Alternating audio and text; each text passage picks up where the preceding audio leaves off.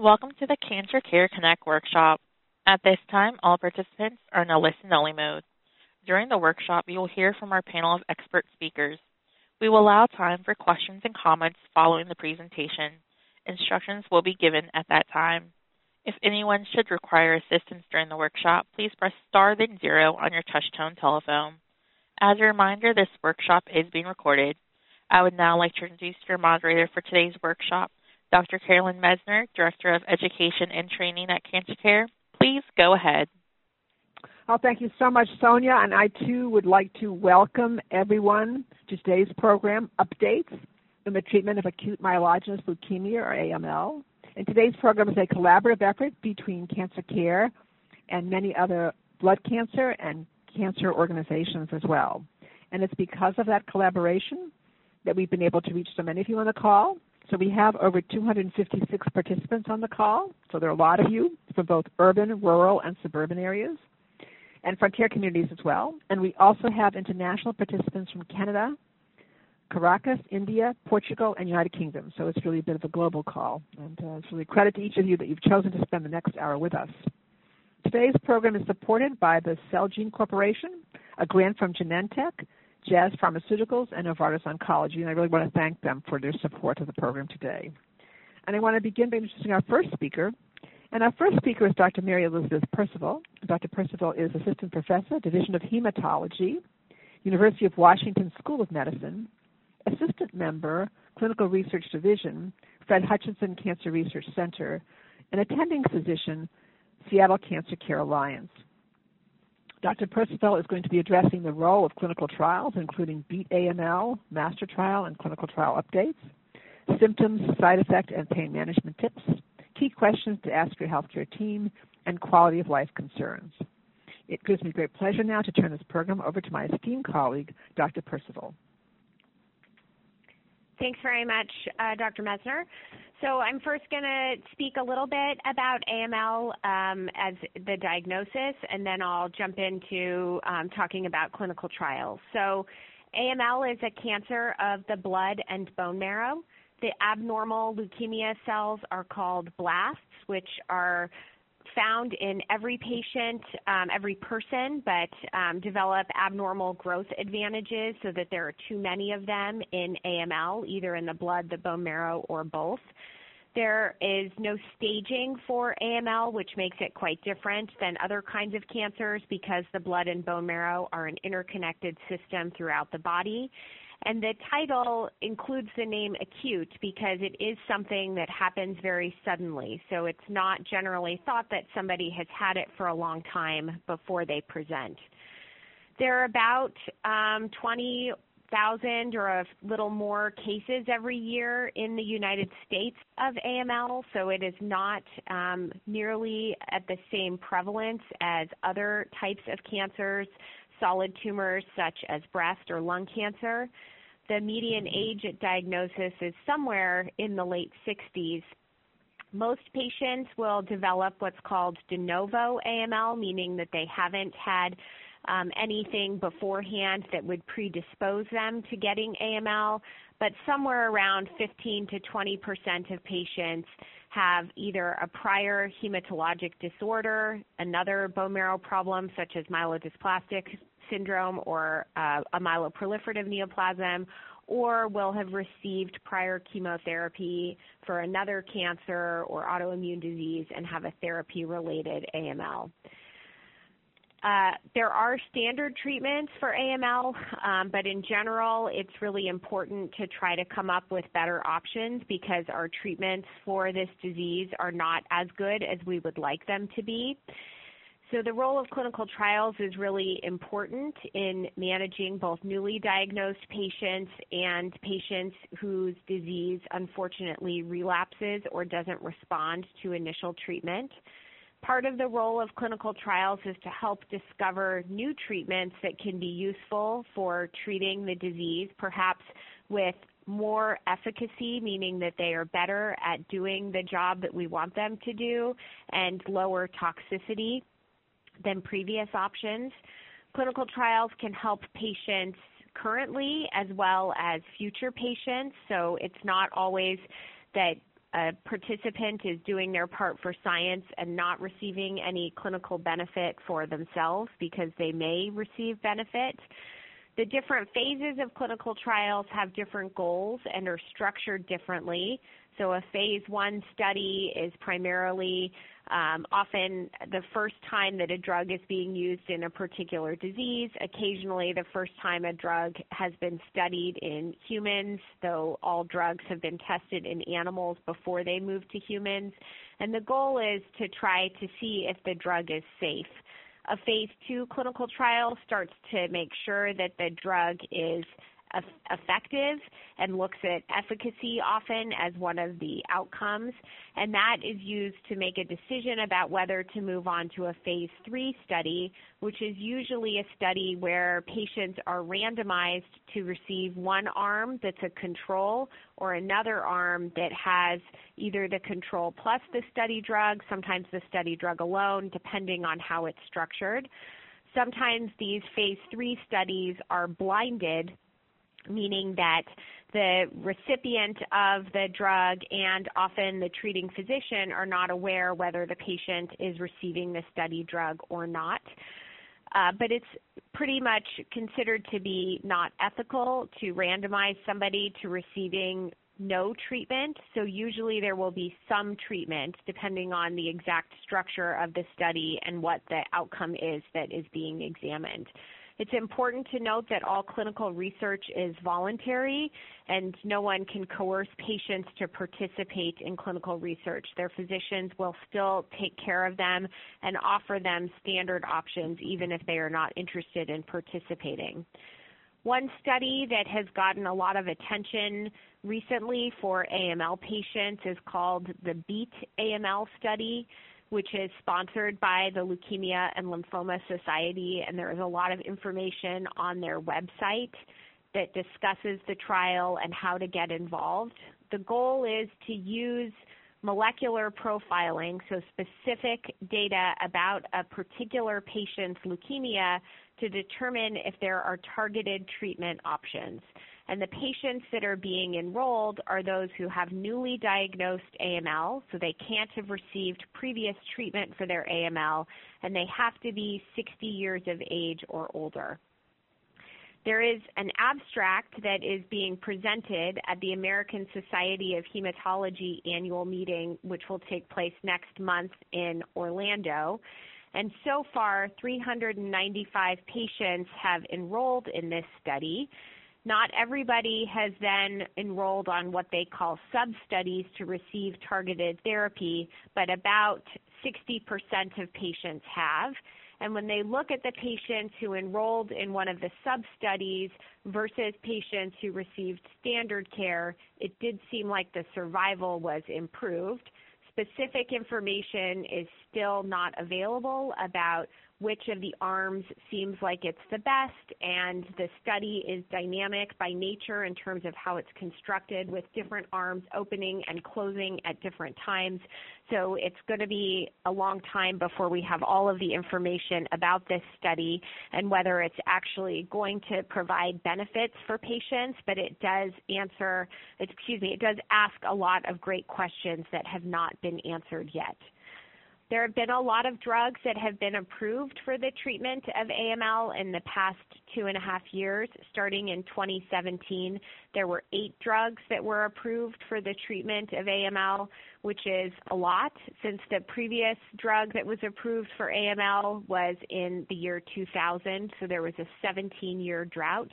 There are some issues with the newly approved drugs that I think are important for patients and their physicians to consider and be aware of, even if it is the right decision for a patient to receive one of the new drugs. A lot of them have been studied only in phase 1 and 2 studies, so they haven't gotten to that phase 3 level yet.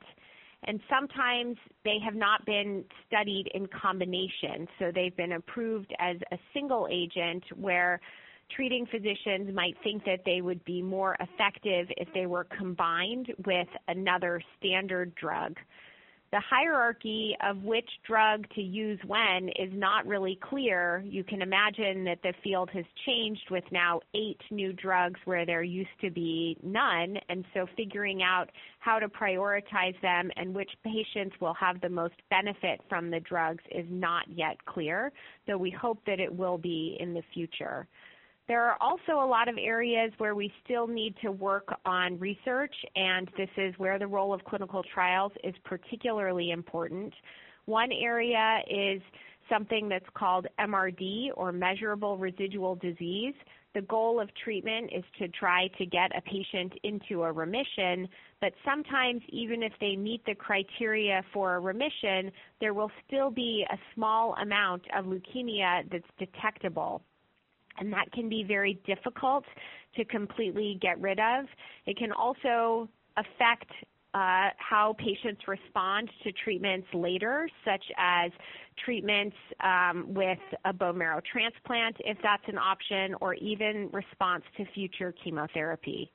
Another area for future research is dealing with patients who are older when they are diagnosed with AML. It does seem like there are some distinctions with AML in terms of how older patients present and some of the characteristics of their leukemia that they have, but they also tend to be a more vulnerable patient population who often will have other medical problems, comorbidities, that make it challenging to offer some of the standard treatments that would be available for younger patients. Another area for future research that I alluded to before was patients whose disease has relapsed or has not responded to the therapy that they have received previously, especially if that happens after a bone marrow transplant. And then I think there's a lot of interest in trying to think about some of the cellular therapies that are not related to transplant, such as CAR T cells, which have been important and approved so far by the FDA for the treatment of diseases like lymphoma and acute lymphoblastic leukemia, but which are not ready for prime time in AML yet. Moving on next, I think that the symptoms and side effects are sometimes difficult to distinguish between what is from the treatment for AML versus the problems with the low blood counts that often characterize AML at its baseline. But each of the cells in the body that are contained in the blood have normal function, and when they are low, then there can be problems such as infection or shortness of breath, particularly with exertion, or bleeding problems. The chemotherapies that are typically used for AML can lead to problems with nausea or vomiting, can also lead to problems with hair loss. Pain is not commonly an issue, and I think it's important to note that we have a lot of really great supportive care mechanisms that are in place. Particularly, there have been a lot of advances in dealing with some of the problems with nausea and vomiting, so that is generally not a huge problem for patients. I did also want to talk about questions to ask your physician. I think one important thing is to ask about whether any of the newly approved drugs are appropriate and why. I think talking about the new drugs and asking whether they will improve quality of life is important. I think trying to figure out whether something like a bone marrow transplant, also called a hematopoietic cell transplant, is recommended is something to definitely ask your doctor. Right now, there isn't a lot of role for maintenance therapy, with a few exceptions, but after the standard chemotherapy is done, is there a role for maintenance therapy? What clinical trials might be available for your condition? And then a question that I commonly get asked is whether a patient should seek a second opinion. And I often say that if you're considering seeking a second opinion, you certainly should. In rare circumstances, though more common with AML than other kinds of cancers, treatment really needs to happen urgently, and there isn't a lot of time to get a second opinion, but sometimes there can be time And I think it's important to try to have questions asked and answered before treatment starts, because it's hard to go back after that once treatment has already started. In terms of quality of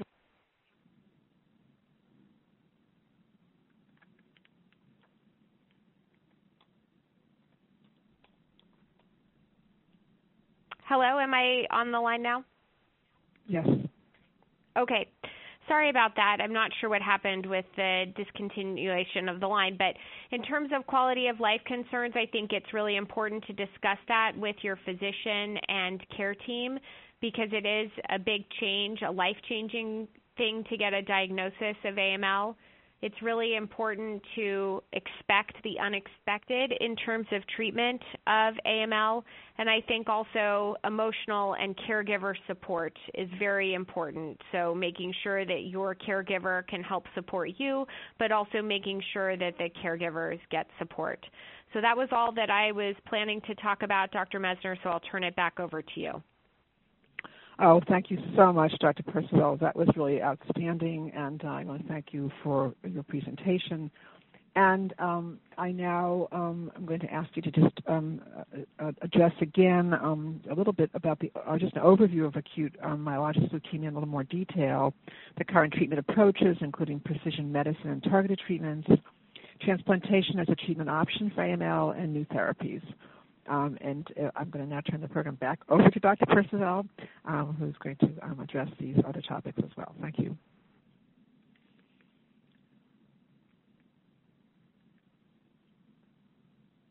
Generally relatively easy to make, looking at that percentage of blasts, the abnormal leukemia cells, whether that's in the blood or the bone marrow or occasionally as part of a tissue biopsy. There is risk stratification that goes on right when somebody is diagnosed with AML. So there's testing that's done by the pathology lab to try to figure out what particular characteristics a person's leukemia has. And leukemia is a very heterogeneous disease, meaning that one person's AML is not exactly like another person's AML. Part of the risk stratification that goes on is also done outside the pathology lab, more in the clinic, to try to figure out what the patient's functional status is and what kind of treatment they're going to be able to tolerate. So once the diagnosis of AML is made, for fit patients, the next step is going to be induction chemotherapy. After induction chemotherapy, we try to figure out if patients have relatively good characteristics of their leukemia, meaning that they are likely to respond well to chemotherapy alone and can go on to receive cycles of what are called consolidation or post-remission chemotherapy, or whether they need to have the best chance of cure by moving on to an allogeneic hematopoietic cell transplant or bone marrow transplant. For patients who are less fit when they are diagnosed, then sometimes we need to think about whether there are less intensive therapies that are available for patients if they're not able to tolerate intensive induction chemotherapy, which generally requires hospital stay, or whether there might be a clinical trial that would be a good option for a less fit patient, or sometimes patients may only want to receive supportive care alone. So once induction chemotherapy happens, generally the most common regimen is something called 7+3. We can await count recovery, which is usually about 28 days after induction chemotherapy, and then patients can undergo a bone marrow biopsy.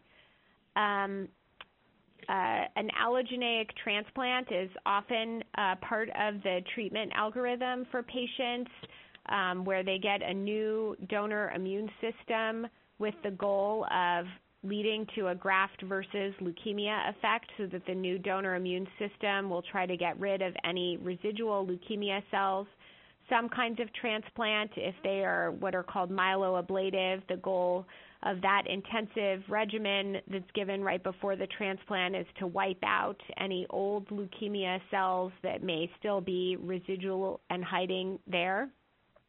Sometimes treatment will involve the addition of some of the targeted therapies that I mentioned previously, some of those that are being studied in Beat AML, and then some that are already approved for the treatment of AML, things like FLT3 inhibitors or IDH inhibitors. But I think that the new drugs have a lot of potential and really need to be discussed closely with the care team. So, Dr. Messner, I'm going to turn it over to you, and I think possibly to Dr. Ravandi now, and so I'll let you take it from here. Okay, thank you so much, and thank you very much for that excellent presentation, Dr. Percival. And Dr. Ravandi, welcome to the call, and I'm going to introduce you. Dr. Ravandi, Dr. Fahad Ravandi is Janice and Stephen A. Lasher, Professor of Medicine, Chief Section of Department of Therapeutics, Department of Leukemia, the University of Texas, MD Anderson Cancer Center. And Dr. Ravandi is going to address transplantation as a treatment option for AML and new therapies. It's my pleasure to turn this program over to my esteemed colleague, Dr. Ravandi. Hi, good afternoon, and very happy to be here.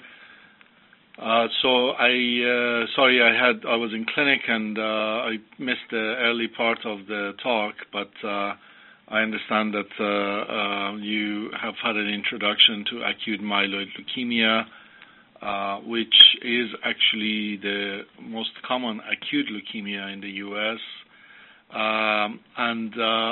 For many years, we had been treating patients with acute myeloid leukemia with the same standard induction regimen of cytarabine and daunorubicin. I think what the previous speaker referred to as 3+7. But I'm happy to let you know that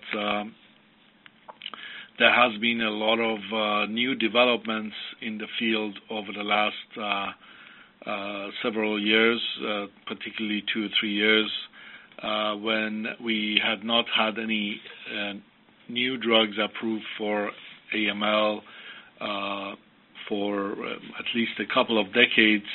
But over the last 2 or 3 years, we have had several new drug approvals.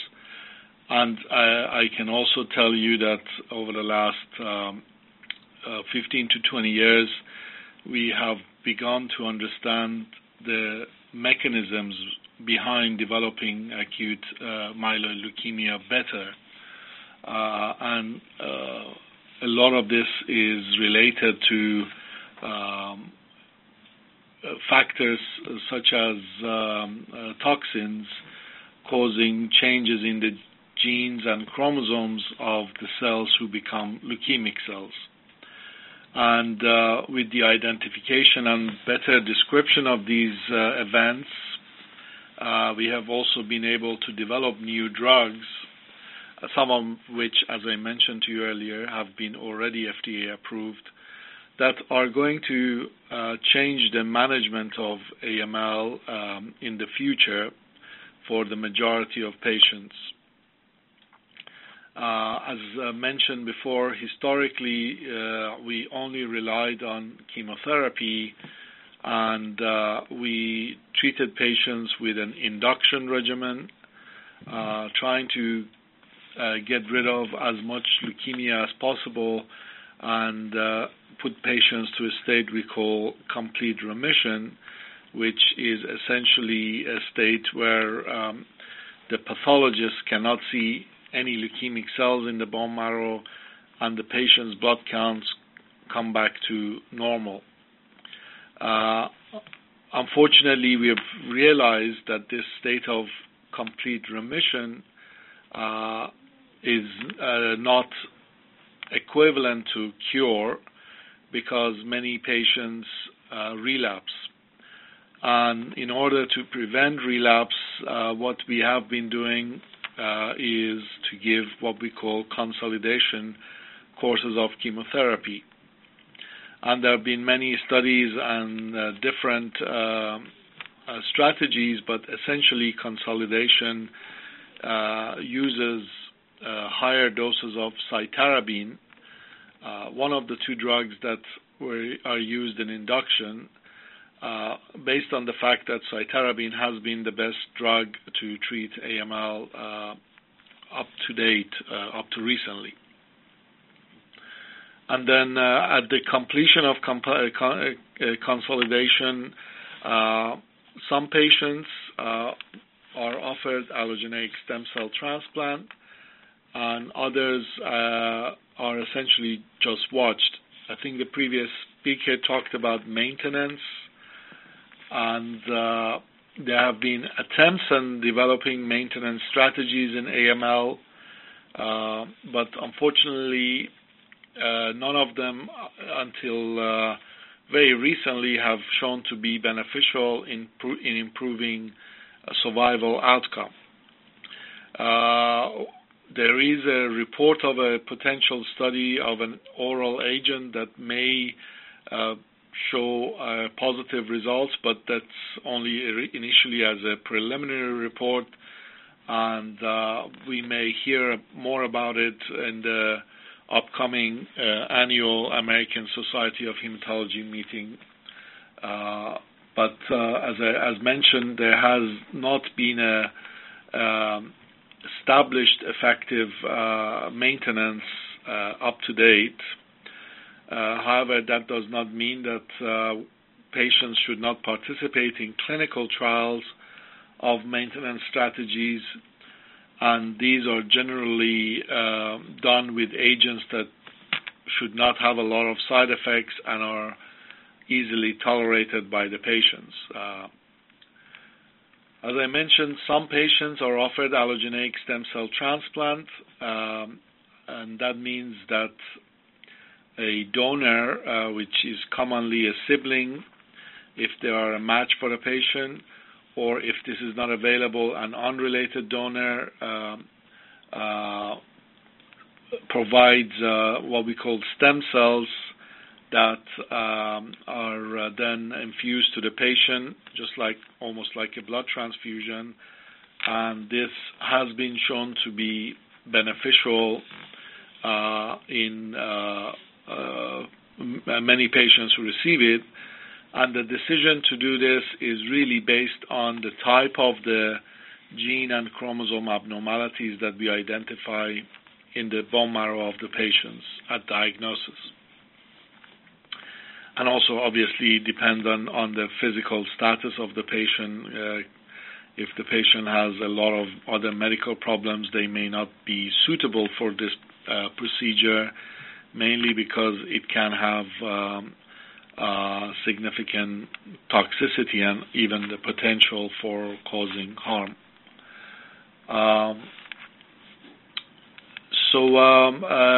I mentioned, there have been new drug approvals over the last 2 or 3 years, and several of these drugs are oral agents that in some situations are added to the chemotherapy.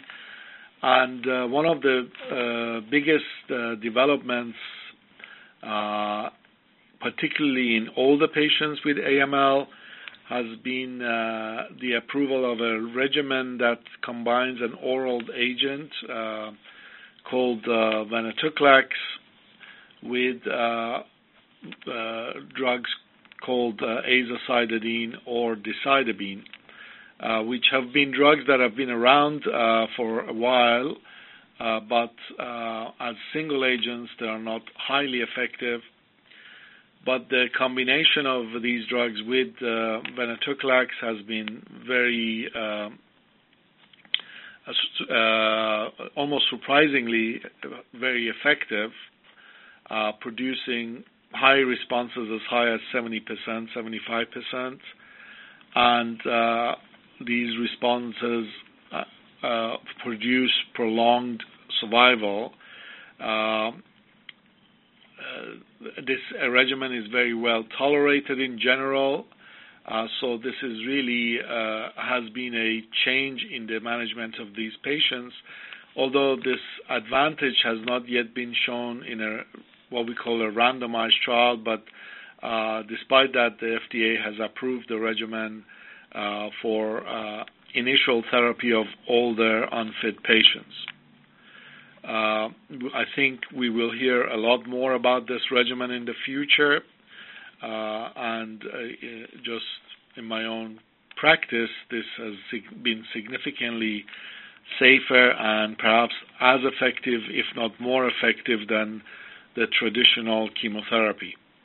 But we will have to see if this becomes a standard of care for all older patients, and it's not impossible that it will be. There are other oral agents. I think the previous speaker mentioned IDH mutations and FLT3 mutations, for which we now have effective oral agents that can be used either as a single oral agent on their own or combined with chemotherapy, and there are a number of clinical trials. So I think at the end of my talk, I would just mention that there are many clinical trials all around the U.S. in various institutions, and I would highly recommend participation in these trials because they generally are designed to produce better or potentially better outcomes, at least in the settings that they're being evaluated in.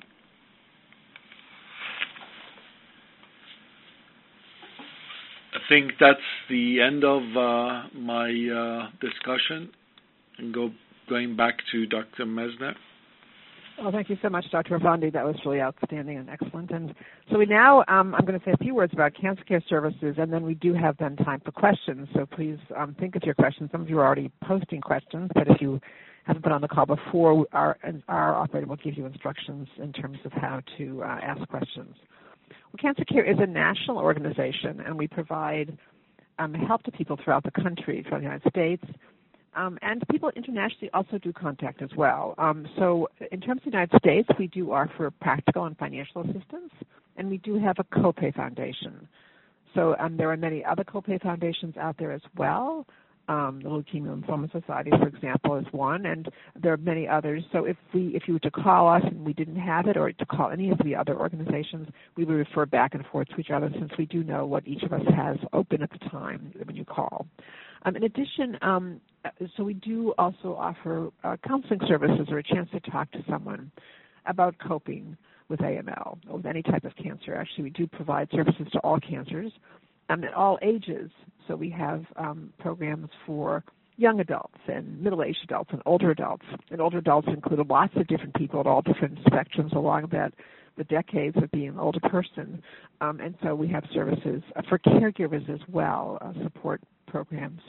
And we also have a Cancer Care for Kids program, which helps children, primarily children who have a family member with cancer, and perhaps no one quite knows how to explain to the child about the parent, grandparents, guardian, uncle, aunt, teacher's cancer. And so often people call upon us to help with that.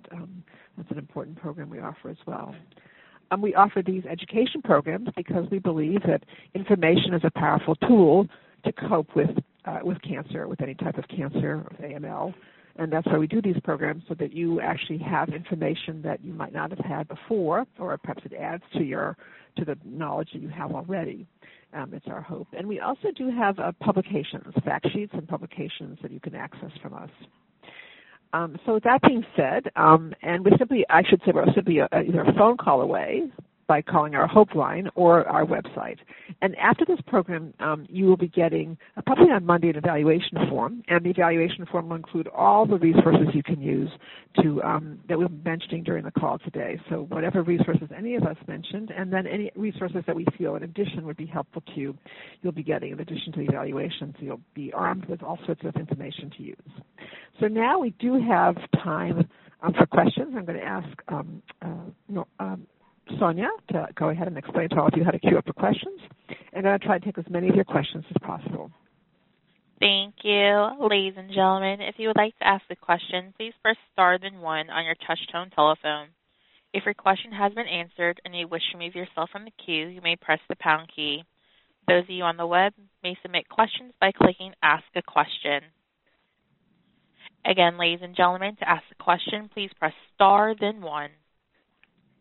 And so we have a question from one of our online participants, and this question is for Dr. Percival. How can I better manage the side effects of chemotherapy?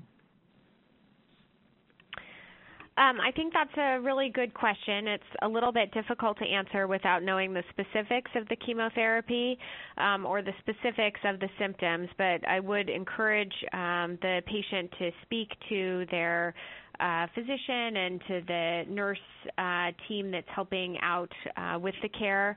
There are a lot of choices right now for anti-nausea medications. I mentioned that a little bit when I was speaking. They're very good anti-nausea medicines, but what's right for one patient might not be right for another. One patient might not need any anti-nausea medications. Another person might need several different kinds, and they do have different side effects too. For example, ondansetron, which is commonly used, can cause headaches in patients that may make it so that it's not the right choice for somebody who has a history of headaches. But some of the other things like fatigue, I think, can be addressed by working on trying to keep up some kind of an exercise regimen, trying to keep as fit and active as possible, because that will definitely help people be able to handle whatever challenges come their way in terms of the disease and the treatment for the disease. Another thing that's really important is working on nutrition. It can be very difficult to eat if you are not feeling well and not having a normal level of activity, but there's very little that's under your control during this time when you are working on expecting the unexpected, and exercise and nutrition can really help out a lot. So trying to take advantage of the resources that may be at the center where you're receiving treatment, like a nutritionist or physical therapy if you need help with. Working on trying to come up with a good regimen can be really helpful. Excellent. Thank you. And Dr. Ravandi, do you want to add anything to that? No, I think that was said very well, and I totally agree. Okay, thank you. And we have another question from one of our online participants, and this will be for Dr. Ravandi. I'm scheduled for my transplant in about a week. So how bad is it to have high ferritin levels? Is it something I should be worried about, or worth it to delay the transplant? Sorry, what level? SERRATIN.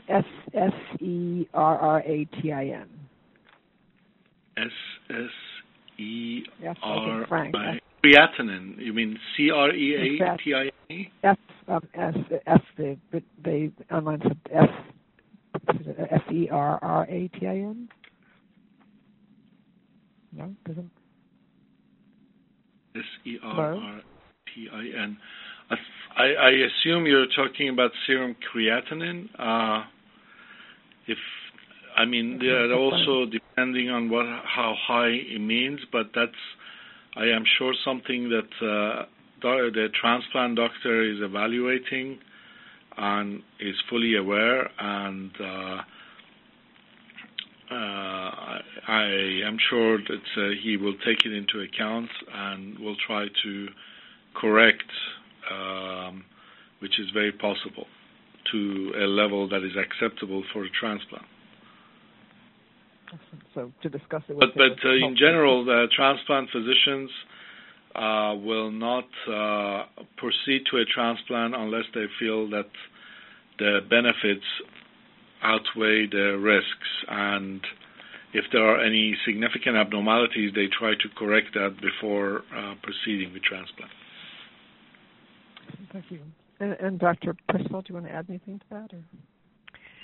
Yes, I wonder if perhaps the patient meant ferritin, FERRITIN. Oh. I'm not sure. That's a marker of, it can happen to be increased for a variety of reasons, but sometimes if patients have gotten a lot of red blood cell transfusions and have iron overload, it also, though, can be what's called an acute phase reactant and go up in the serum level if somebody has other problems like a cancer or inflammation or infection of some other kind. So that in and of itself isn't something that typically our transplanters would use as a reason to delay transplant. There are ways of dealing with it, giving treatments such as iron chelators if it's thought to be related to iron overload. But I think it's a little bit difficult to answer that question in isolation because usually there's something that's causing the ferritin to be high. So it's not that the number itself is of concern, it's what's causing it to be high that may need to be, the underlying problem may need to be addressed. Excellent. Yeah, I mean, in general, it's not, if it is ferritin that you're talking about, in general, high ferritin is not a contraindication to a transplant. Okay, excellent. Okay, thank you. And I think we have a telephone question now. Thank you. And our first question comes from Stephanie K. Your line is now open. Oh, thank you so much. I really am very interested in the seminar. Being a nurse and a social worker, but I was a 13-year breast cancer survivor. But my question is more apt to what we were talking about the first doctor, about when you're having a side effect or you're having later on that you can get this illness from having particular chemotherapies. I'm wondering about the medications, adriamycin and Cytoxan and Taxol. And if you had 4 months of adriamycin and also of Cytoxan, if the side effects later on that you can get, I heard that you can develop this illness. Thank you so much. Well, thank you, Stephanie, for that question. That's an excellent question. Dr. Percival, do you want to address that in a general way?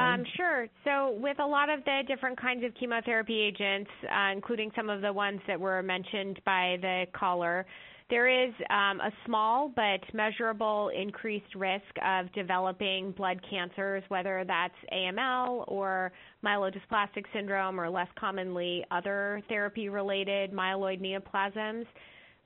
There isn't an upper limit on when that can develop, so anytime somebody has received previous chemotherapy or radiation and then develops a leukemia later, we would consider it to be a therapy-related leukemia. But commonly, if that's going to happen, it will happen usually within a couple of years for some agents, such as the topoisomerase inhibitors, including etoposide or some of the anthracycline medications like daunorubicin or doxorubicin. And then later abnormalities can happen 5 to 10 years usually after the exposure to the chemotherapy, something like Cytoxan or other alkylating agents. But usually after that, it becomes much less common. I should emphasize that it is already very uncommon, and so it's important to receive the treatment that is planned if you have another kind of cancer, like a breast cancer or a colon cancer or something like that. Dealing with the problem here and now with the cancer that a patient has is important. Recognizing that there may be a risk of other things that happens in the future is important, but shouldn't be the primary deciding factor because it's really quite uncommon to actually get a therapy-related AML, though it does happen. Oh, excellent. Thank you. And Dr. Ravandi, do you want to add anything to that? Or? No, but the only thing is that, as mentioned, it is not very common, but unfortunately therapy-related AML is a little bit more difficult to treat than regular AML, but not impossible. So, as mentioned, chemotherapy and radiation can predispose to this, but not necessarily will, as in not everybody who receives prior chemotherapy or radiation for other cancers develop this. Okay, thank you. And a question now from one of our online participants, and this will be for Dr. Vandi. Has Venclexta, when used in combination with AZA, been shown to prevent relapse? To prevent relapse, I mean, there is no study that has used this in a sort of maintenance setting to prevent relapse. This is a regimen that I mentioned earlier that is now approved for older, unfit patients with AML, and it has been very useful and can be very effective, and in some subsets of patients that has actually produced very long-lasting remissions, going 3 or 4 years in some of my own personal patients. Is it specifically useful to prevent relapse? There is nothing to, there's no data, there's no trials that have looked at this, so one cannot say that. Thank you. And Dr. Percival, do you want to add anything? Sure. I guess I would just add that, yes, I agree with Dr. Ravandi that it can be a very effective regimen for treating AML patients. The goal of the treatment is to get patients into a complete remission. So I agree with him that it hasn't been studied in the setting of patients who may have achieved a remission in another way, like maybe with intensive chemotherapy, and it hasn't really been studied as a maintenance regimen on top of that to prevent relapse. It is a regimen that generally somebody will continue on, getting repeated cycles of azacitidine and venetoclax for as long as they are tolerating it and as long as they are achieving some clinical benefit from it. So it's different than some of the other kinds of chemotherapy that we talk about where there's a more circumscribed time period in which patients receive treatment. So maybe they get induction for a month and then they get 3 or 4 cycles of post-remission chemotherapy that are about a month each and then they're done. This kind of regimen is something where patients will continue on, as Dr. Ravandi mentioned, for up to several years if they are continuing to tolerate the medicine and continuing to have a response. Thank you. And we have another question from one of our online participants. And this one would be for Dr. Percival. I've been bruising easily ever since I finished chemotherapy. I've had several on my arms and legs. Does it ever go away, and is there anything I can do about it? And if you could answer this in a general way, because it's not specific, of course, to the type of chemo, but just anything you could say that would be helpful would be, I'm sure, helpful to our participant. Sure. I think that easy bruising can be caused by a lot of things. The thing that I worry most about in patients with a history of leukemia is whether this is somehow related to a low platelet count, because when the platelets are low, patients can have easy bruising and easy bleeding. Sometimes the low platelet count can be a consequence of the leukemia, sometimes the chemotherapy used to treat the leukemia, sometimes a combination of both. So if a patient has easy bruising after the end of therapy, I would definitely want to make sure that the platelet count had recovered to a level where I wouldn't expect there to be bleeding. But there are other things that can cause easy bruising as patients get older. Their skin thins somewhat, so a lot of older patients with or without a history of leukemia describe easy bruising. Additionally, patients who have been on other medicines, sometimes things like steroids, can have easy bruising as well.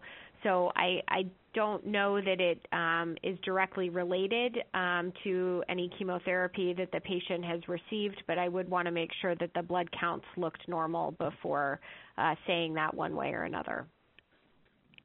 Awesome, thank you. And Dr. Ravandi, do you wish to add? Again, no. In the setting of leukemia, low platelets are the most common cause of bruising, but as mentioned, there are other factors that can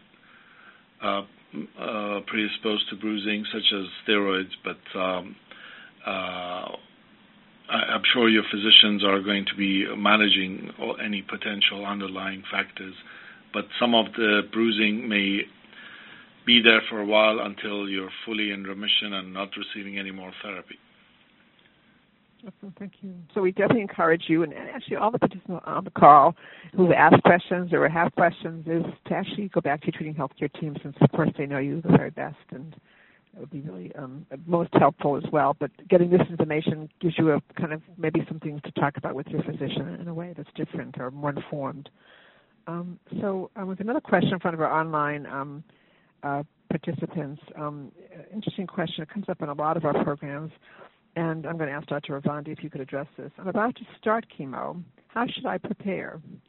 So are there any things that people should do in preparing to start chemo or treatment in general? That's tough questions to answer because everybody is going to be preparing differently. Of course, mental preparation is important. Having support is very important. And other issues like supportive factor issues such as potential nausea and other gastrointestinal problems. There's things that your doctor can do to try to reduce those side effects. And as a person, I'm not sure if there's anything you can do per se yourself to prepare for these potential side effects of chemotherapy. And generally, obviously, the patient needs to have adequate nutrition despite the problems that chemotherapy may produce. Again, preparing for chemotherapy, especially in the setting of leukemia, unfortunately, most patients don't have a lot of time to even think about preparing themselves. But overall, I think your physician and the leukemia team that looks after you will help to manage any potential problems over the course of therapy. Excellent, thank you. And Dr. Percival, do you want to add anything? No, I don't want to add too much, just to say that I think that the working on good nutrition and exercise beforehand are important for every patient. I think particularly at the beginning of treatment, trying to be in the best possible shape that you can be in is important, and that's different for each person, what that goal might be, but that will help you to withstand complications and deal with what comes in the best way possible. Thank you.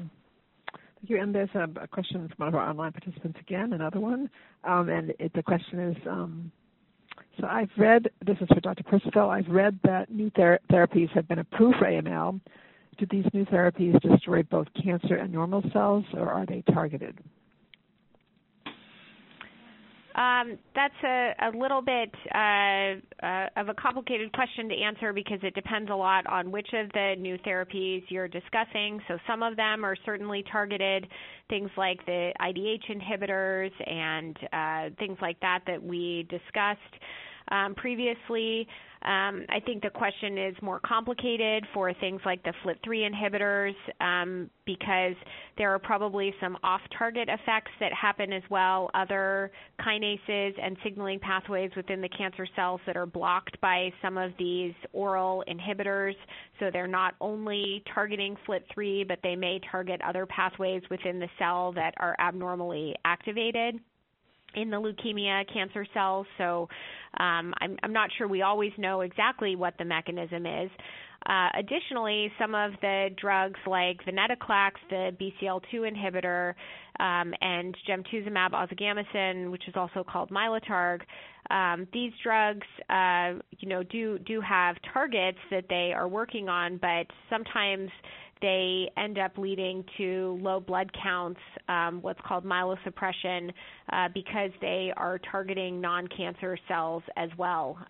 So I think that we've made a lot of advances in terms of having the ability to target certain things, but I think we do still have a long way to come in terms of not having any off-target effects and really being able to attack only the cancer cell. And part of that is because the leukemia is different in different patients, and so some factors may be important in one patient versus another, et cetera. So I think that we've made a lot of advances, but still have room to go in our understanding of what pathways are affected by what drugs.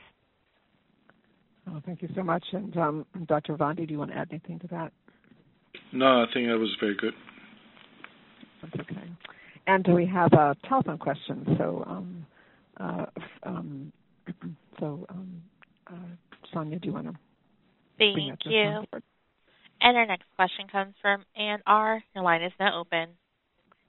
Okay. I just had a question. I'm a social worker and a college professor, and I wanted to know, is AML caused by, like, addictive behaviors of either alcohol or cigarette smoking? Thank you. There is no data to suggest cigarette smoking or alcohol can predispose to development of AML. Only certain, in the vast majority of patients, there is no obvious underlying factor.